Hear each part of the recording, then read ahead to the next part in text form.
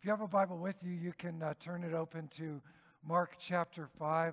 We'll have the scripture up on screen as well. And one thing we've noticed as we've been going through the Gospel of Mark is that Mark presents his evidence that Jesus is the Son of God and the Christ, the anointed King. He presents that in sets of four, his examples that prove who Jesus is come in sets of four. And I don't know, that's just a fun thing that we noticed. I'm not sure what else that means, but we noticed early on that as Jesus was beginning to go public with his ministry, there were four sets of questions that came where they asked, why does Jesus do things the way he does? Why does he speak the way he does? And then Mark gives us four parables as examples of Jesus' teaching. And now in chapter 5, we've been looking at these four dramatic miracles that Jesus performs that are on a different level, a different scale than the miracles so far. So in Mark chapter 5, the end of 4 and 5, you have Jesus calming the storm on the Sea of Galilee, and it stops. Even the waves stop instantly. And then he goes over to the other side, and there's this man who apparently has somehow inside of his life, inside of his body, a whole legion of demons. That's, between 5,000 and 6,000 demons that have sort of taken residence in his life. And Jesus frees that man from the demons. And so those are the first two. And today we're going to look at the next two of the dramatic miracles that happen in Mark chapter 5. So we'll start in verse 21. This is Mark 5, 21 to 43. When Jesus had crossed again in a boat to the other side, a large crowd gathered around him, and he was by the sea. Then one of the synagogue leaders named Jairus came up, and when he saw Jesus, he fell at his feet. He asked him urgently, "My little daughter is near death. Come and lay your hands on her so that she may be healed and live." Jesus went with them, and a large crowd followed and pressed around him. Now, a woman was there who had been suffering from a hemorrhage for 12 years. She had endured a great deal under the care of many doctors and had spent all that she had. Yet instead of getting better, she grew worse. When she heard about Jesus, she came up behind him in the crowd and touched his cloak, for she kept saying, "If only I touch his clothes, I will be healed." At once the bleeding stopped, and she felt in her body that she was healed of her disease. Jesus knew at once that power had gone out from him. He turned around in the crowd and said, "Who touched my clothes?" His disciples said to him, "You see the crowd pressing against you, and you say, 'Who touched me?'" But he looked around to see who had done it. Then the woman, with fear and trembling, knowing what had happened to her, came and fell down before him and told him the whole truth. He said to her, "Daughter, your faith has made you well. Go in peace and be healed of your disease." While he was still speaking, people came from the synagogue leader's house saying, "Your daughter has died. Why trouble the teacher any longer?" But Jesus, paying no attention to what was said, told the synagogue leader, "Do not be afraid, just believe." He did not let anyone follow him except Peter, James, and John, the brother of James. They came to the house of the synagogue leader, where he saw noisy confusion and people weeping and wailing loudly. When he entered, he said to them, "Why are you distressed and weeping? The child is not dead, but asleep." And they began making fun of him. But he forced them all outside, and he took the child's father and mother and his own companions and went into the room where the child was. Then, gently taking the child by the hand, he said to her, "Talitha cum," which means, Little girl, I say to you, get up. The little girl got up at once and began to walk around. She was 12 years old. They were completely astonished at this.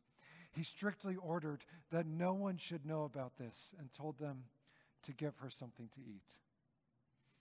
This is the word of the Lord. Father, we're going to be quiet before you for a moment. Would you speak to us about your word, about these stories we've just heard?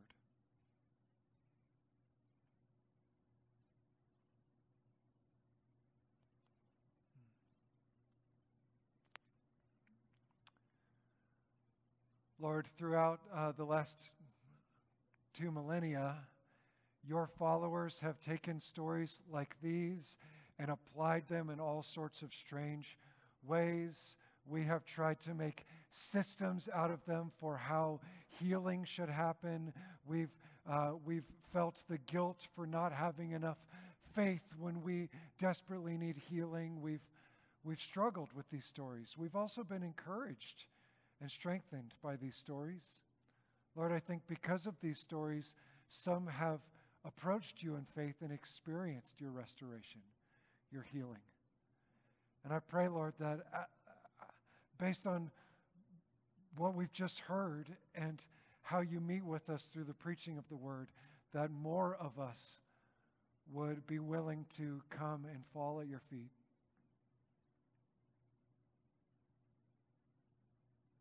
And be restored. We ask that in Jesus' name. Amen. Amen.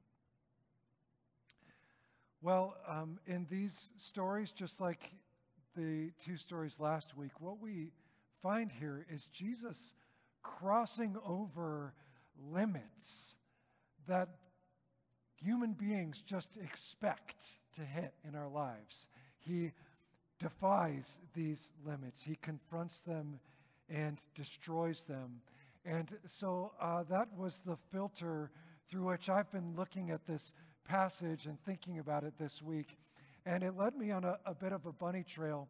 I found myself reading again the story of the 4-minute mile. Now, some of you know this story, but as early as the late 1800s, 1886, the article I found pinpointed 1886, was when people decided that this was a goal. You know, this was the climax of human physical achievement, was to run a mile in less than 4 minutes. And so starting in 1886, runners, Olympians, the fastest people in the world, the trainers, the coaches, you know, the sports doctors, all of them started working toward this goal. And decade after decade passed, and no one could run a 4-minute mile. In fact, in the literature, you start seeing them begin to believe that this can't be done by human beings. And then they're saying, well, you need perfect conditions. There needs to be wind that's at the runner's back, and it needs to be a warm day, and the track needs to be, you know, a certain amount of bouncy. And of course, the runner's got to be in his, you know, at the very best, tip-top shape, whatever, and still the limit could not be crossed. Until, of course, May 6th, 1954. That's an easy day for me to remember because 1 year later to the day my father was born. On May 6th, 1954, in Oxford, England, on a wet, cold morning, Roger Bannister took the track and just barely crossed the 4-minute line. 3:59 he ran it. Within months, another runner did it, 3:58. By the end of that calendar year, 3 runners crossed 4 minutes in a single race. Since May 6, 1954, over 1,500 runners have passed the 4-minute line, a limit that we thought was impossible to cross. When somebody did it, it changed the horizons of possibility. And so stories like that, they inspire us, right? I mean, we hear that and we think, what limit can I break? You know, what achievement can I cross? What can I do that, that I thought was impossible before? And if you're expecting a sermon like that, you might be disappointed. Stories like that do inspire us to push our limits, yet maturity requires that we accept our limits, doesn't it? When I accept my limits, I'm able to actually rest. I'm able to delegate. I'm able to entrust responsibilities to others. I'm able to collaborate. I'm able to be honest with myself and with God and with others. Well, if you're expecting a sermon that tells you to just accept all of your limits, you'll be disappointed. Life itself is a wrestling match with limits. Whether we're talking about physical achievement, intellectual capacity, whether we're talking about societal limits, legal limits, financial limits, the reality is that limits define us, right? We know certain people as being brilliant, certain people as being attractive, certain people being incredibly strong, certain people as being wealthy, and others not so much on those things. Your unique blend of limits might be a source of pride for you, and it's also probably a source of frustration and shame for you. You have a unique blend of limits. Every parent has to watch their kids grapple with the limits of life. When one of my kids will ask how many chores they need to do to buy this $80 toy, and I'm like, well, your chores get you a quarter each time, so they're running up against limits, right? At any given point, your freedom has bounds. It's limited at every point. Right now, let me tell you good news. You are completely free right now to do everything that you're capable of doing. Did you see the circle I made there? Most of the people in this room could, crumple up a bulletin and throw it at me, and it would at least probably come in my direction, right? Anyone who's watching online, the internet might be down today, but if anyone is watching online, you're not able to throw anything at my face. It would just hit your screen, right? You are free to do anything that you're capable of doing. You could hold a paper cup to your lips, but you probably can't walk outside and lift any of the cars in the parking lot off the ground. Your limits define you. And today's passage brings us face to face with the battle with limits. We have this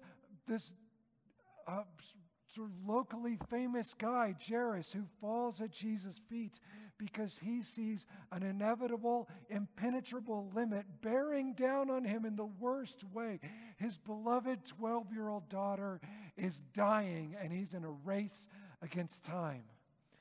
As far as he's concerned, when death arrives, it's over.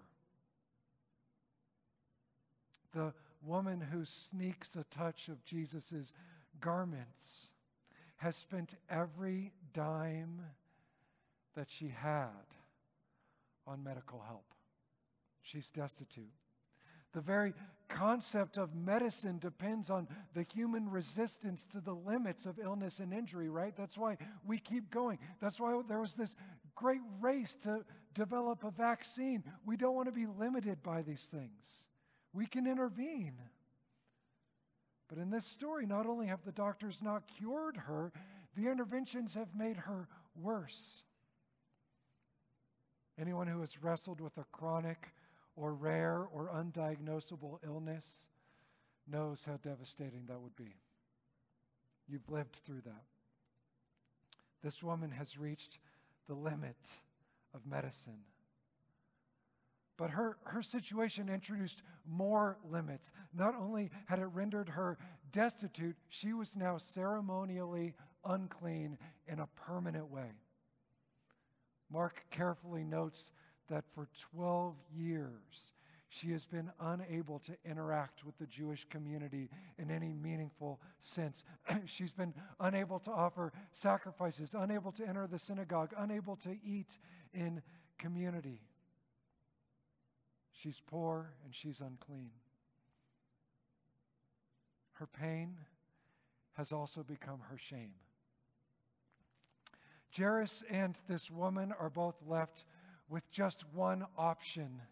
What if this young teacher, this young man, the healer, the guy who healed the paralytic, the guy who cast out a demon in the synagogue, who healed the man with the withered hand, what if this teacher who's practically healed everybody in town, and according to Mark chapter 2, what if he could help? While they remain limited people, in fact, this story is just going to show us how limited they are. They discover in this story a limitless Savior. Jesus destroys the limits that they know in three ways: the limits of power, the limits of restoration, and the limits of purity. Power, restoration, and purity. Here's what I mean.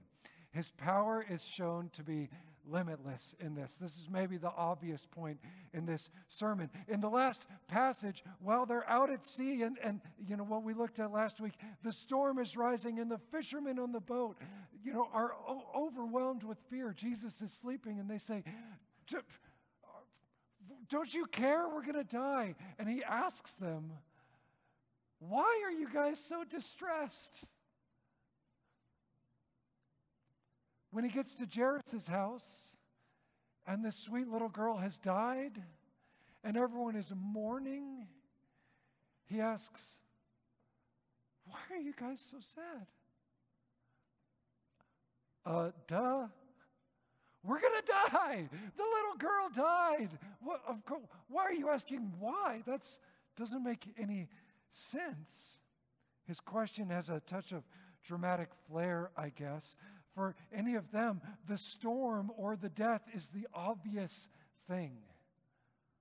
Why are we distressed? Why are you not distressed? But for Jesus, his presence is the obvious thing. Did you not forget that I'm here? Did you not realize that I have come? His power is shown to be limitless. But his restoration has also shown to be limitless in this story. The restoration that Jesus offers. From the outside, it might appear that Jesus is establishing himself as a religious leader, right? He's teaching in synagogues. He's talking about the scriptures. He's talking about God. He's casting out demons. And here's what a religious leader, a religious movement does. They create a code. They create a number of steps. This is how you should live. This is what you should do. And if you follow these steps, you will be one of the holy ones. You'll be in. God will approve of you. The gods will like you. You'll be holy.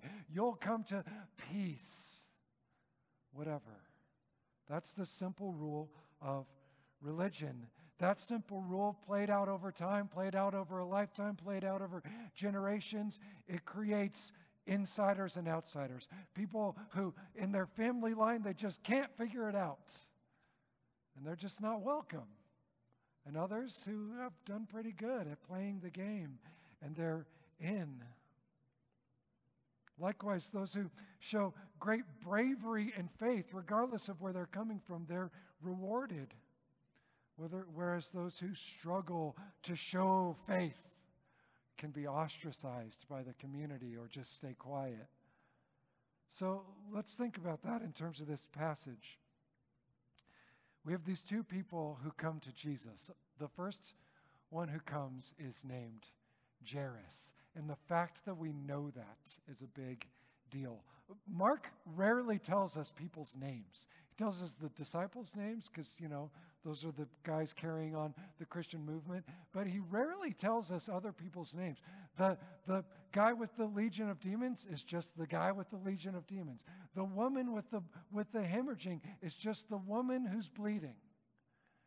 But Jairus, knowing his name changes the story. Think of it like this. If Stephen were to tell you a story about how this week he came across someone on the side of Littleton Boulevard who was changing a flat tire, and Stephen hopped out to help them change their tire. How nice of you. Thanks for doing that in this hypothetical story. And so Stephen tells us this story, and it's a nice story. If it's my next door neighbor, Bob, then Stephen just did it for a guy in Littleton. It doesn't matter whether he tells us Bob's name or not. If it's Jerry Valdez, the mayor of Littleton, the story takes on a different meaning for us, right? If you follow Littleton politics, and I know you all do, right, yeah, you know who Jerry Valdez is. And so, whoa, that's wild. Stephen helps Jerry change a tire. Maybe Jerry will help, us get a building or whatever. It's Jairus. Jairus, the synagogue leader. Jairus, the religious leader in the community. That's one end of the spectrum. That's the guy on the one hand. On the other hand, we have a nameless woman who is so embarrassed that she's trying to get healed in secret. Not only does Mark not tell us her name, she doesn't want Jesus to know her name. How different. The bounds, who can be restored? Second, consider their faith. On the one hand, we have Jairus. He seems full of faith when he first comes to Jesus. Lord, please heal my daughter. But as soon as he finds out that his daughter has died, Jesus has to look him square in the face and say, don't be afraid. Just believe. It's like he's grabbed him by the, collar. Listen to me. You're going to be okay. His faith has dropped through the floor. On the other hand, you have this woman who so believes in the healing power of Jesus that she thinks, she's kind of got this magical conception of how Jesus' healing works. Just a touch of his clothes and I'll be healed. Christians have done some weird things with that over the years, right? So we have this man whose faith is so flimsy and this woman whose faith is overwhelmingly big, beyond theological boundaries even. Who can be restored? The one with weak faith or the one with great faith? Who are you? Some of you are more like Jairus. You have reputation in weak faith. Others of you are more like this woman. This story is speaking to all of you. You are not beyond the bounds of Jesus' restoration. You're not. Whatever your doubts are, whatever your status is. Third, Jesus' purity is limitless in this story. In my house, we love playing the classic card game Canasta. I know we've got a couple other Canasta players around. Anyone else know about Canasta? Canasta is this game that takes on sort of family traditions, and so every household has their own version of Canasta. But here's what happens in Canasta. You have to build these books in order to, go out in your round. And you have what's called clean books and dirty books. Clean book is just the card that you're trying to collect with nothing else. A dirty book has wild cards in it. Ooh. So here's the deal in Canasta. Here's the rule in Canasta. You can always make a clean book dirty. You can always add a wild card to a clean book, to complete the book. But you can't make a dirty book clean. You can't pull cards out. And it occurred to me that whenever I'm teaching people how to play Canasta, I say, just like life, right? You can always make something innocent not. But once our innocence is gone, isn't that how we live? Isn't that how we think? The damage is done at that point. Not that we believe that's always permanent in life. It just takes a lot of time to work things out of the system. We quarantine until the virus is gone. We clean what's dirty. We do the work to take it out. But our logic is you can't make something pure just by adding more pure stuff to it. That only just dilutes the dirt, right? Actually, we have a story about this in biblical history. It's a very troubling story, and we teach it to kids like it's a nice story because it has animals in it. I'm talking about Noah's Ark. So, at the beginning of Genesis, apparently the human race had become so corrupt and so wicked that God says, we got to start over, reboot, Control-Alt-Delete.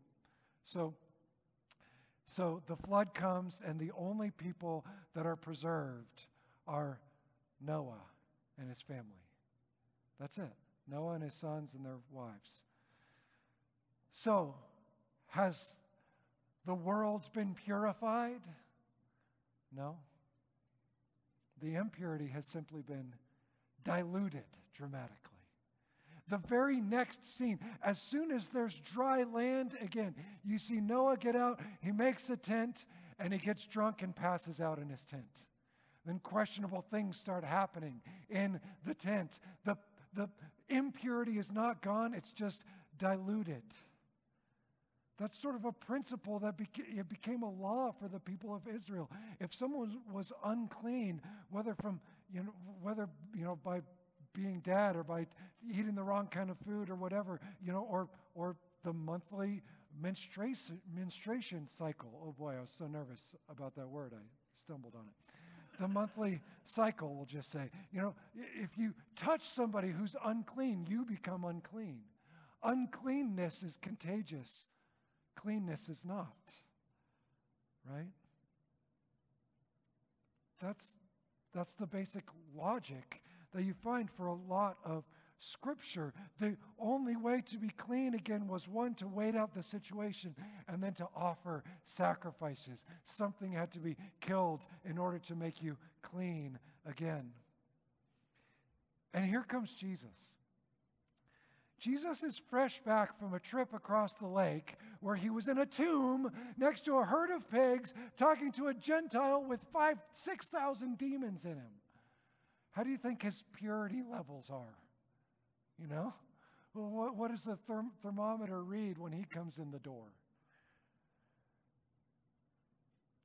But he continues on with this ministry unfazed.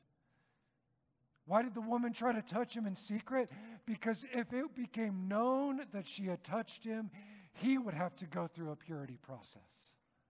Because she was unclean and everyone she touched became unclean.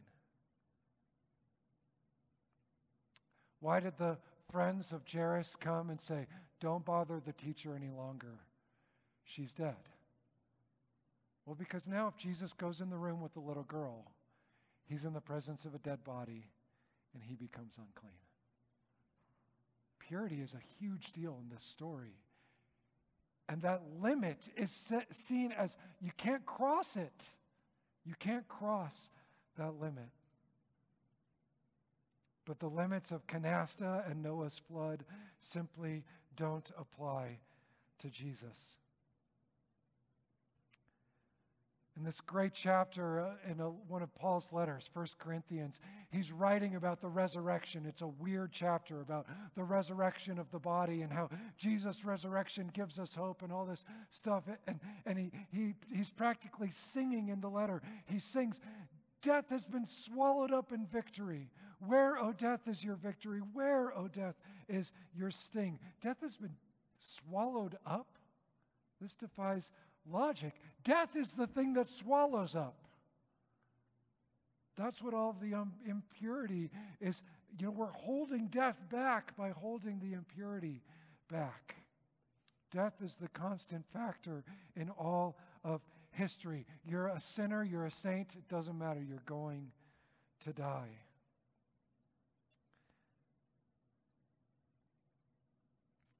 And yet, in this story, death is swallowed up in victory.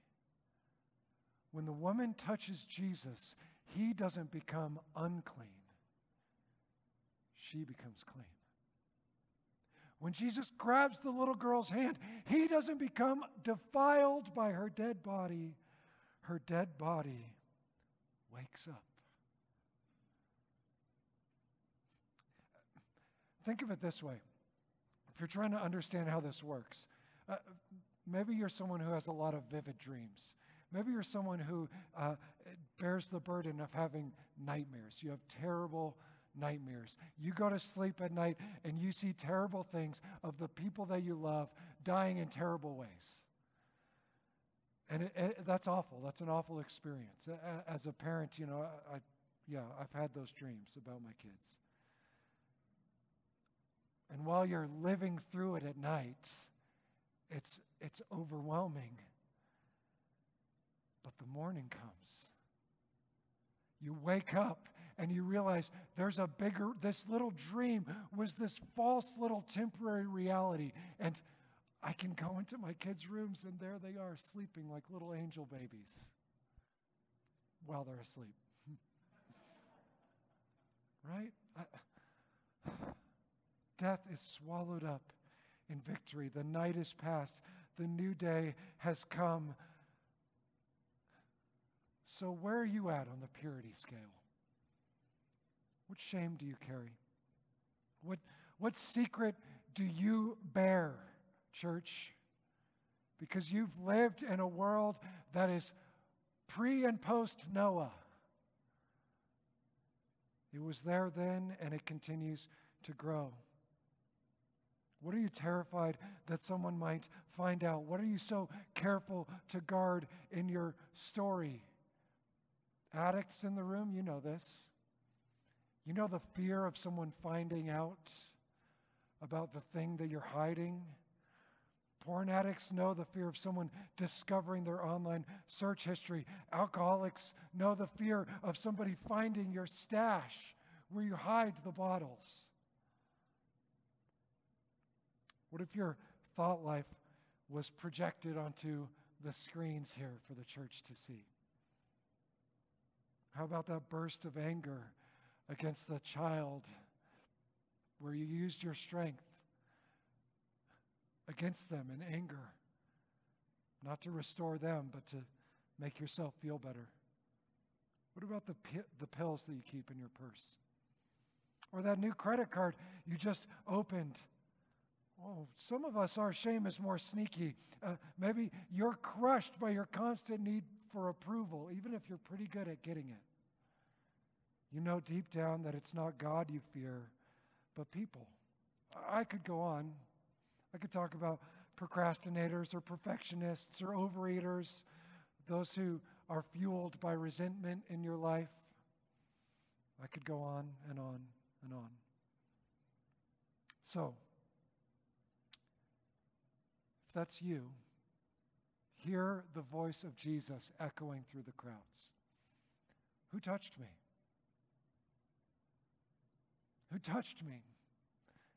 Not because I want to call you out, but because I want to know you. Here's how one commentator said it. Jesus insists on knowing who touched him. This woman wants a cure, a something, whereas Jesus desires a personal encounter with someone. He is not content to dispatch a miracle. He wants to encounter a person. In the kingdom of God, miracle leads to meeting. Discipleship is not simply getting our needs met. It is being in the presence of Jesus, being known by him, and following him. And when we do, church, we've left the bounds of religion, of doing it right in order to achieve something, in order to get closer with Jesus. This woman didn't do it right. She was treating Jesus like a spiritual battery, and her battery was dead, and she just needed to attach her cables to his, right? Jesus is not a spiritual battery to jumpstart our healing or get our life back on track. Jesus is after you. She touched him, and after that, he calls her daughter. Go reread this passage and look for the word daughter. My daughter is dying. Daughter, your faith has made you well. Daughter.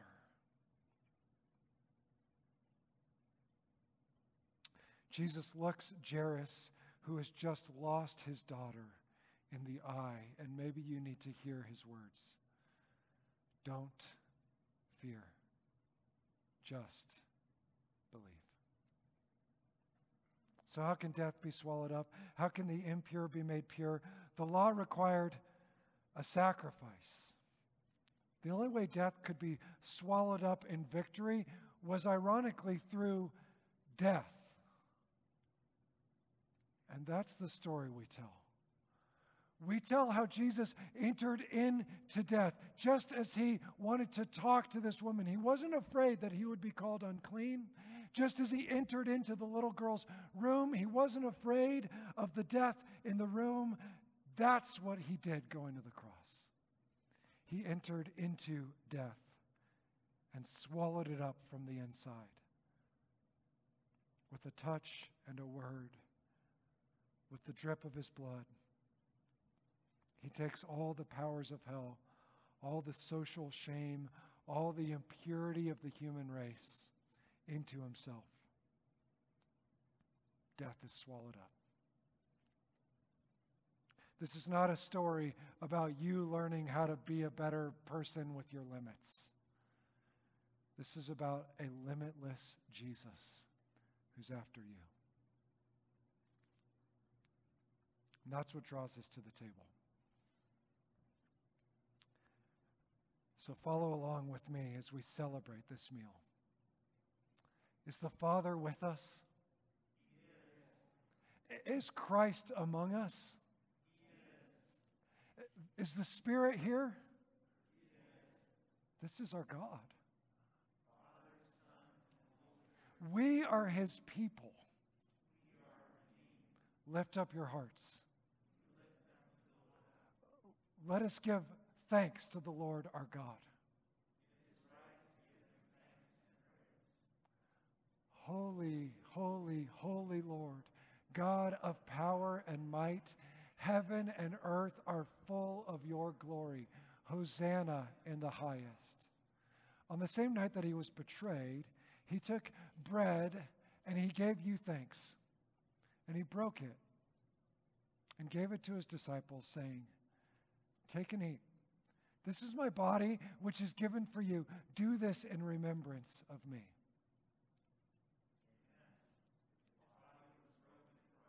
In the same way, after supper, he took the cup and gave you thanks and gave it to them, saying, "Drink this, all of you. This is my blood of the new covenant, which is shed for you and for many for the forgiveness of sins. Do this as often as you drink it in remembrance of me."